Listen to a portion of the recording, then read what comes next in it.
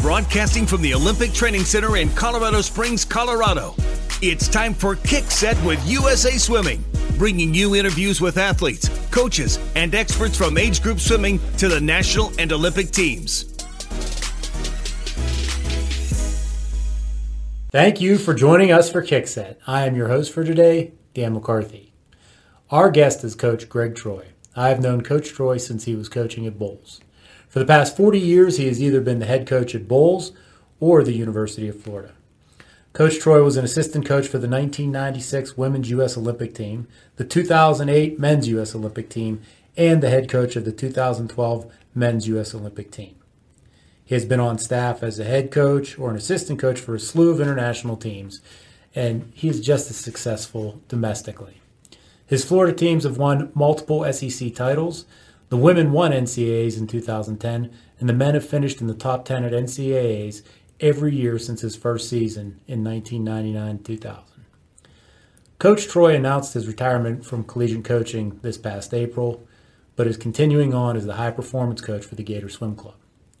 I'm anxious to talk to Coach Troy about his new role, revisit some past conversations about training, and hear his thoughts on longevity as a swim coach. Welcome today, Coach Troy. Thank you, Dan. Glad to be here. I met you, almost 30 years ago at this point when you were at Bolles. The Renshaws were the family from Pittsburgh that went down to Bolles, and they trained with you, came back over holidays. Matt and Kate? Yeah, Matt and Kate Renshaw. Whenever we were doing that and you were at Bolles, the sense around the country or the chattering class was that it was inevitable at some point that you were going to leave Bolles and take over at Florida. Is that true that was inevitable? I don't know about that. Bolles was a unique situation. My wife was from Jacksonville, been there for a long time. It's a great training environment, fantastic school. I actually turned the Florida job down once before I took it. And it just became an evolution, a little different dynamic. I saw swimming going a little bit older age and was tired of watching all my athletes go away to college and wanted to see if there's a little different challenge. I like challenges. Okay. All right.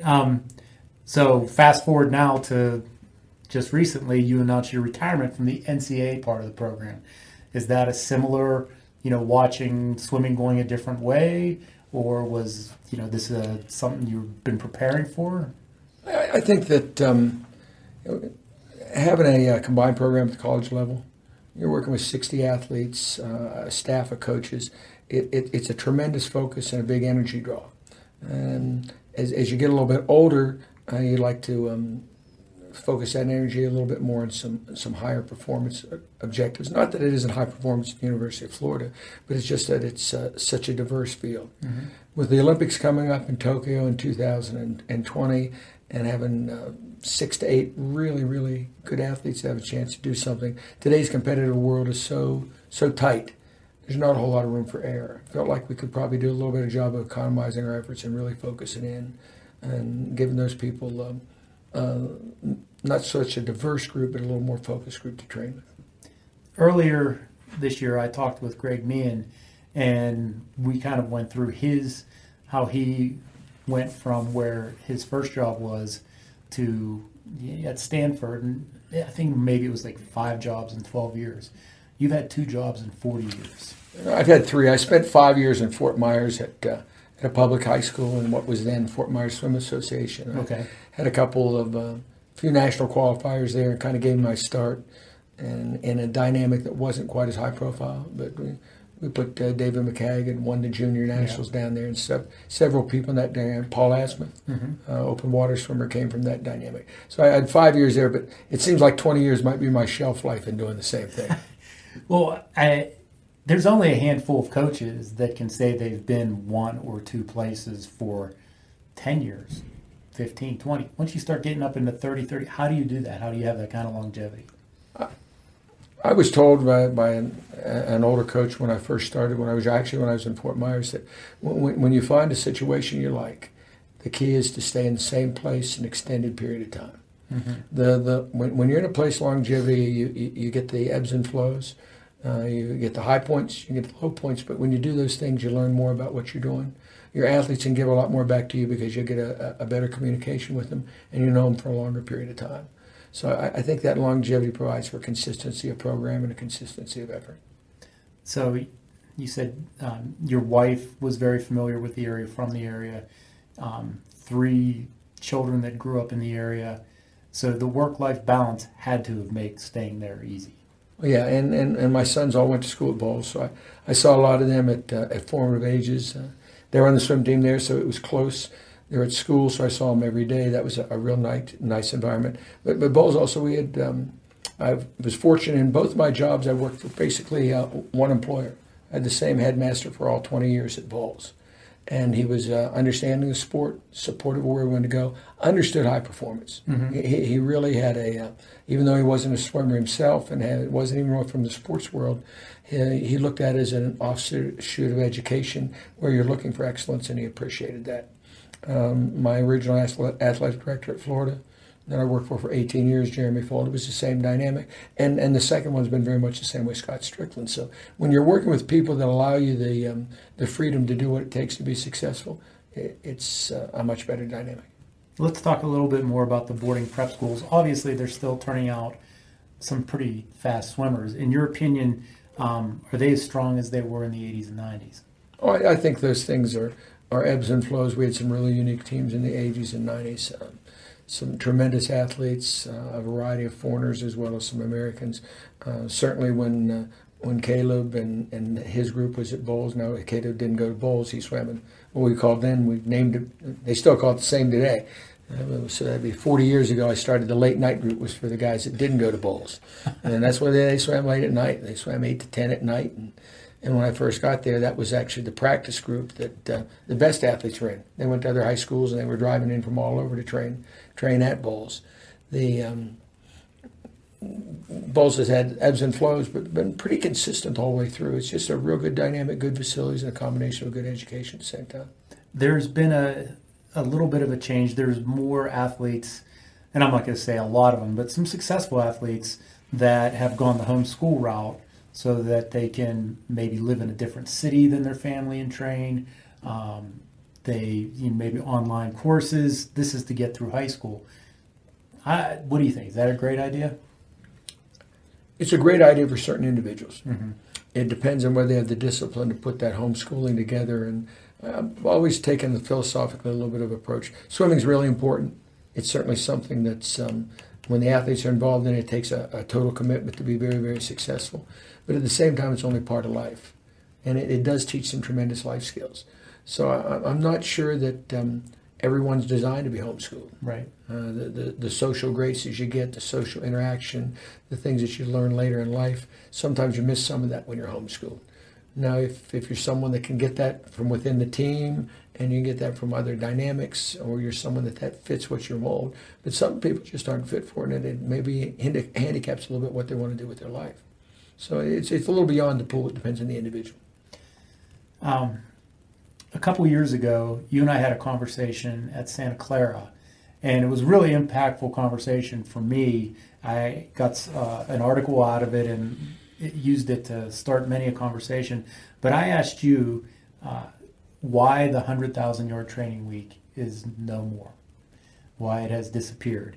And your response to me was just because it's not being done anymore doesn't mean that that's a good idea, that there aren't some people out there that wouldn't be betting and benefiting from it. I got the gist of what you're saying, but for the people that are listening, could you help explain what you're trying to explain to me?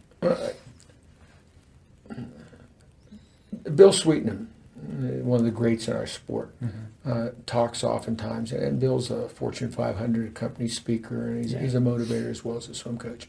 And he talks about how important it is that the old dogs learn new tricks. And it is. The swim world, the sporting world, the world in general is always evolving. So you have to be open enough to new things that are going on and understand what's important.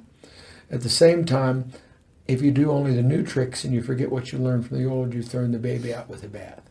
So I think that there's some of the old tricks which were very, very successful, and if you take out some of the new innovations, and the suit technology, the rule changes to provide things to be faster, and designs for pools and everything. And you take some people that swam in the 80s, you take some people like the Tracy Calkins of the world and Mary Mars, and look at what they did in those dynamics. Those swims are equally as good as what we're getting today. So blending the old and the new is probably the most important thing you do. Is 100,000 it's arbitrary magic figure? It used to be there was a time when 100,000. There was a time when in my coaching career where I was certainly part of it, and that whatever the other guy was doing, if you could do more, you had an opportunity to be more successful. And I think there's more talented athletes in the sport now, so you can probably get by with a little bit less and still be as successful.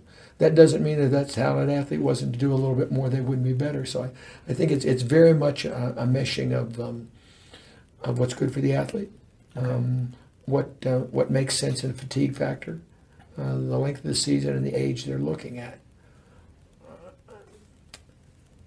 I've got a few athletes that have been 100,000 in the last 3 or 4 years. Mm-hmm. Those athletes have coincidentally at some point afterwards had a breakthrough. Yeah. There's a dynamic that's there to that. How you do it and what kind of sanity you put on it's important. There's some athletes that never see that and are highly successful. Swimming is a very individual sport. Yeah. The human body responds differently. I tell our athletes all the time, there's obviously no one answer. Because if there was someone would write the book, everyone would run the book, and then that it wouldn't mean anything. That's why it's so special. So finding what's special to each person, how you're going to massage and complement those things, when to go 100,000, when not to go 100,000, right. When 100,000 is too much. I think those things are all there. 100,000 might be overkill, but it may not, and I don't think anyone really has that answer. Right. I know there's a coach, I'm not sure which college in Texas, it's a track coach, and all his 400-meter runners do some mileage plus, mile, 2 mile, 3 mile plus easy running training.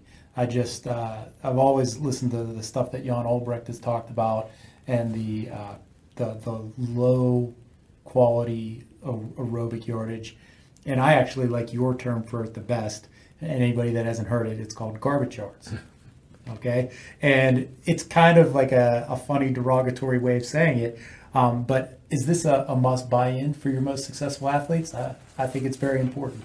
I don't know. I termed it garbage yards, and it's been thrown at us a lot. I mean, and that's a term from when volume was not something that a lot of people wanted to do, and there was garbage to it.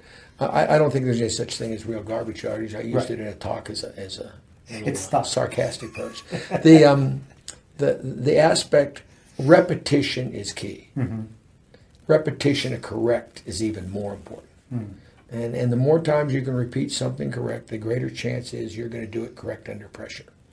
It's impossible to do it correct at very, very high speeds and maximum velocities and maximum efforts unless you take maximum amount of time too.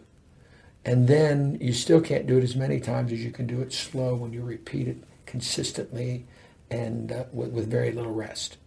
So you're looking at technique. Mm-hmm. It is garbage yards if there's no focus in the process of doing it. Right. If there's a focus and process of doing it and the neuromuscular response is the same as what you would like to see from the standpoint of kinesthetic feel, not muscular response as much as kinesthetic feel, when you're swimming, then it's hugely beneficial.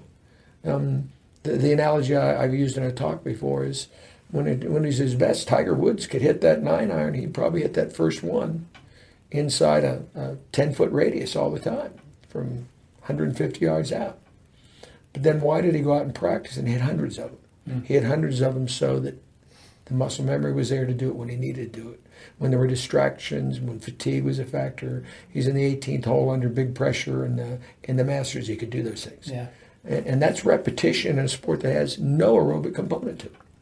So there's certainly something to be said for repetition. If you go the other extreme and say, well, there's no need for that long, and it is boring. It's a mental process too. There's a mental thing you get from those longer swims. If you go the other direction, you don't do it all. And I've worked with some athletes who've been very, very low volume, but highly successful. But it doesn't change the one thing that's key, either one. The time factor is still the same. Right. And I think sometimes that's what distorts it. People have made the time factor, and in today's busy world, if you can do it in less time, it's easier. So sometimes you swim faster, but you do it for less time, when in reality, if you're going to train at maximum velocities with really, really good technique, you've got to rest a whole lot more to do it. So then you've got to do it for the same amount of time you would as if you were putting in the yardage. Right. So there's very few things. We talk a lot with our athletes, and again, I'm back to swim being a preparation point for life. We talk to them a lot. There's very few things you're going to do in life where you do it less time and you're going to get better results. Right. Whether it's relationships, your job, your schoolwork, or athletics, it usually takes about the same amount of time. Now, how you use that time, there's all kinds of different ways. Now we're back to individuals. Right. Is it 100,000 and 20 hours a week and you're swimming a lot longer practices where you're stopping less? Or is it only 45,000 or 35,000 and swimming it really, really good with real high rest? But it still takes about the same amount of time for the people that are really successful. Talking about time, so compare 2000 to 2018 and the changes that the NCAA has brought to the amount of time and what you can do with your athletes. Did it change drastically for you? How did you adapt to that?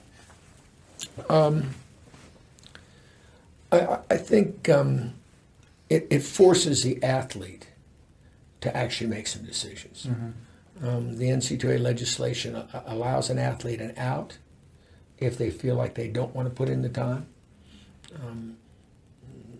The thing that amazes me about the NCAA legislation is that if you want to be a great pianist and you're in the music department, you can practice as much as you want.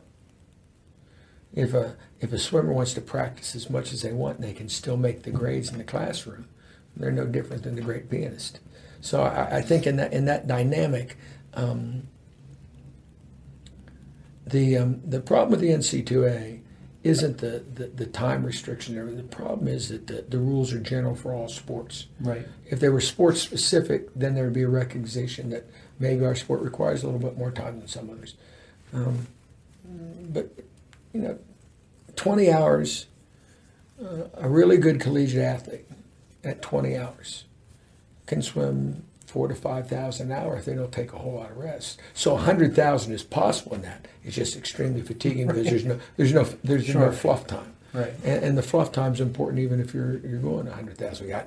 We don't go 100,000 anymore. Our big weeks now, even when we went 100, when I was training in the 80s and we did go 100, we would go a week of 100 here and there.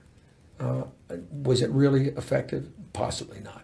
It was more effective mentally than it was physically, because if I can go 100 one time, 3 weeks later, 70 seems like a breeze. Right. Then you can swim the 70 at a higher pace, a higher intensity level, and you feel comfortable with it. And my rule of thumb for most of the events that have been a little bit longer is that 70,000 is one of those threshold points that you've got to be around. Okay. And the 100,000 was more designed that we've done this, now we can get a little bit more out of 70 when we do it. All right. I'm going to throw some names at you here. I'm not actually interested in your opinion of like any one athlete, but so Trina Jackson, okay, Caroline Burkle, Elizabeth Beisel, Ryan Lochte, Gemma Spalforth, Caleb Dressel. Would you say, now these are all some of the most exceptional athletes that have come through your program. I may have missed one or two there. Would you say they're interchangeable? Ryan could have gone back and trained in the era that Trina did, or Trina would have been just as successful coming up and training alongside Elizabeth Beisel, or were they athletes that existed in their time? I think I'd start that off as I've never been an assistant coach. Okay. So I've probably made a lot of mistakes from athletes, and I try to learn from those mistakes and learn from the athletes. So when I've made the mistake, I try not to make the same one again. So I would like to think that I'm, if not a better coach, hopefully a smarter coach now than what I was 20 years ago, or certainly 40 years ago. But you take all those athletes. The best analogy I can give you, I asked Anthony Nesti who swam for me several years ago, because we don't do the same as when he swam for me, not quite the same. And Anthony was a gold medalist. He won the 100 fly in the last stroke. And was a tremendously hard worker. Swam shorter events, but worked in a dynamic that didn't even relate to that. I asked him one time whether he thought he would be better if he was training with me now with what we do now, or would the people I'm training now be better if they're training with me before. He didn't have to think about it too long. He felt dramatically it would be better if they were training with me before, that we weren't doing enough. I think there's a positive of both. I wish I had a good answer for it. Yeah. I know this. Those athletes you mentioned all had the same characteristic. They were willing to challenge anything you gave them. They couldn't all do it the same way, but they'd challenge it. Gemma Spofford had very, very weak training skills. On a day-to-day basis, when you saw her train, it's like, wow, she's going to go that fast. But she was, everything she was doing, that was what her body could handle. She swam some pretty high volume. Yeah. But yet, how long did she hold the world record in 100 backstroke? But you could tell when she was doing it, the effort and the focus was there. She wasn't just doing it. She would fatigue a little bit closer, and you just had to watch what she was doing. Trina Jackson was just tougher than nails. She could go all day long, but there was always a challenge there. So I don't think it has as much to do with the volume. It has to do with the challenge, the focus. And all of those people, they were constantly looking for who was in front of them. How can I catch that person? How do I get to? Each of them all had the same characteristics. No matter what we were doing in training, when we had an unsuccessful competition, we came back and we looked for ways to improve upon it, and they were willing to do more things to make the next competition successful. They also had, at the same time, the ability, when they had a successful competition, they didn't come back and rest in their laurels. They took back the same thing that made them successful, and they did either more or did it better or added things to it. So many times athletes get too far away from what makes them successful. And we're back to that individuality again. Right. If this model has made you successful, you can mold the model and change it a little bit, but you don't want to throw it away and start over. Okay. I don't know if that answers your question, No. but that's... No, that's... I just... You always hear the conversation, especially now, like during the NBA playoffs, and LeBron hits the big shot the other night, and the conversation starts again. Is he the greatest ever? And then you have the people say, well, no, it's Jordan, and then older folks say, oh, it's Wilt Chamberlain, and then they say, well, if you interchange them between the different times during the different eras, would they have been able to play in those eras? And it got me thinking about our athletes. If you could switch eras and put them into different situations, are they all just as successful? And especially when you're talking about the best of the best. I think the best would be just as successful. Right. They would either pick up new techniques which would make them successful, or they would take their old techniques to a new level. Right. Those people have some common knowledge. Now, there's some athletic skills involved, but at the same time, 20 points in a basketball game is 20 points in a basketball game, but you're defending against different people. Yeah. And the swimming's still 100 yards is still 100 yards. Yeah. 100 meters is still 100 meters. There's a few technical things that change a little bit, but so it's a little easier to define our sport from that standpoint. Sure. I'm back again to that Tracy Cochran. How fast would Tracy Cochran been with today's technology and suits? And she was still touching the wall on backstroke turns, and she wasn't taking that many kicks underwater and things. So yeah. Okay. I'm going to kind of change the scope a little bit. One of the things I've always admired about you is that you have been adamant that the responsibility for the results that occur in your programs begin and end on your deck. So what that means is that USA Swimming is a tool that you'd be willing to use, but you're going to be just as successful whether we're present or whether we're not present. However, when I look at your accomplishments, it would be hard-pressed to find somebody that has been a coach for as many teams representing the United States as you have been. So while you're accepting the personal responsibility of what occurs in your pool, you are also very much integrated into USA Swimming. Is that a fair assessment of your philosophy? I think so. The United States Swimming provides a tremendous vehicle for us to use. It doesn't mean you have to use all aspects of the vehicle. I think that one of the things that makes United States Swimming successful is the flexibility. the flexibility of the coach and the athlete to make decisions. This fits me and this doesn't fit. And the more we can keep that aspect, I think that there's a strength to that. Sure. The strength of the United States is sitting here looking at that map behind you. You got all these states and people, there's clubs all over the place, and some people have great facilities and some people have horrible facilities. The diversity of how we do things is tremendous. Sometimes in today's world, you want to codify what's happening. And we've got to be very careful that we don't become the other countries. They would give anything to have our system and have our number of athletes and have our diversity. But since they don't have those same positives, they try to condense their talent into small groups because they're afraid they're going to lose it. Mm-hmm. I'm not sure it's always good for us to follow their model. Maybe they would be better off to spread their athletes out a little bit more, because speed breeds speed. And if you take all your best athletes out of each area and you bring them all together, they're all there together. But then who's going to be the speed for all those other people to develop? Right. And then I just wonder if that isn't key in what we're doing. So we were always especially at Bulls, we were with the program about not being afraid to do things different, but knowing where our home base was. Right. So if you could improve one or two things about the pre-collegiate system in USA Swimming, what would your suggestions be? Say you got to be the swim czar for a day and said, okay, I want these two things implemented. Or that might be counter to what you feel in the first place. I don't want anything implemented.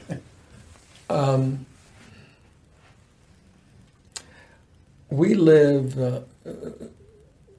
have a delayed gratification sport Mm-hmm. and an instant gratification society. Yes, we do. The more we can do to alleviate that need that you've got to be fast all the time, you've got to be great at this age, you've got to be the best age group or the best this, I think sometimes those work against us. Mm-hmm. Great bottles of wine aren't all opened at the same time.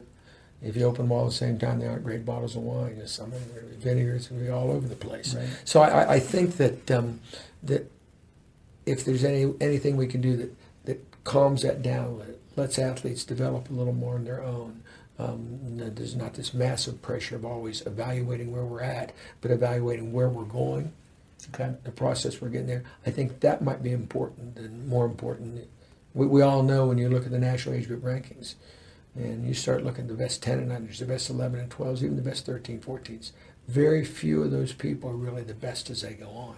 It's the ones that develop through the system that are just a little bit further behind, but they're close. They understand the system, but they aren't always under the gun. Hungry is probably a really good word. I think those are the ones that sometimes tend to come out and be the best. We talked about a little team, and our club team, Gators Swim Club, the club program in town, is a pretty good team. We've had success with very, very low numbers and producing some pretty good athletes. We talk a little bit about the Michael Phelps effect. Okay. From 15 on, Michael didn't lose very often, and he wins big a lot. Right. And I think that's a tribute to Michael's work ethic. It's a tribute to Bob and the relationship they had and how well they worked together. But it's unusual. It's not the norm. Mm-hmm. And unfortunately, I think there's a tendency for people to judge it as the norm. So a child wins once, and all of a sudden the parent and everyone is on board. Sometimes United States Swimming too. Mm-hmm. Wow, this is going to be the next person. And then they don't do as well for a while. It affects their psyche. It affects their ability to do it. And then there's something wrong. That's something wrong. Failure is part of the sport. It is normal. Right. We use the analogy a lot. And I wish Bob would talk about it sometimes. I don't know how long, but I think it's from 2004 at Greece, where Michael was very good, till probably the World Championships. Maybe it was in Melbourne in January 2006. I don't think Michael had a best time in any of his key events. He had plateaued a little bit, still working hard. He and Bob are still in the same place. And I know Michael was a little bit frustrated. I was at the meet in 2006. In 2006, he popped and broke loose again. Right. I think the commitment to staying on top of that is really important. But he was so far ahead of everyone else. He's still winning when that was happening, but people miss that. Yeah. But in today's world, especially, it's so competitive. If you stay at the same place for a long period of time, someone that didn't beat you is going to beat you at some point. And then there's something wrong with you. Mike was just that far ahead of everyone. He could stay at the same place and still stay ahead. But he was still working towards getting better. Okay. And that goes to, I mean, and we've talked about this very recently, the concept like, oh, these kids these days, they expect instant gratification. But isn't that a parent problem, not a kid's problem? They're learning it somewhere. I think it's societal. Societal. It's not just us. You talk to one of the best things about being in a collegiate environment is, especially a place like Florida where all the sports are good. We don't have any sports that aren't good, and all the coaches they're really quality folks. They know what they're doing, and we sit at a monthly roundtable with all the other coaches. They're fighting the same problems. Okay. The entitlement issues, the need to be successful right away. They all have them. They just have them in their form, not necessarily in our form. Right. It's across the board. It's probably one of the most. We've been doing it now for about 4 or 5 years at Florida. Yeah. Maybe as good or better than any coaching clinics I've been, and learned more about those, and probably made me a better coach now because I've seen some of those things and heard some of those things from another sport. Yeah. We get a little inbred in swimming sometimes. Yes, we do. I think we might be better off to reach out sometimes in our clinics and things to bring in highly successful people from other places and compare problems because they have the same problems. Duly noted. Yeah. All right. So you're 67. You're going into what sounds like a really cool phase. Just Olympic focus, international focus. You look pretty healthy. All right. Whenever I talk to coaches, and I'm hearing like vascular disease, skin cancer, hip replacements, you're looking pretty solid. How you doing it? I've fought some issues, but it's staying on top of things. But everyone has some issues. It's just a matter of how you deal with those things. You make sure you take some time every day or every week.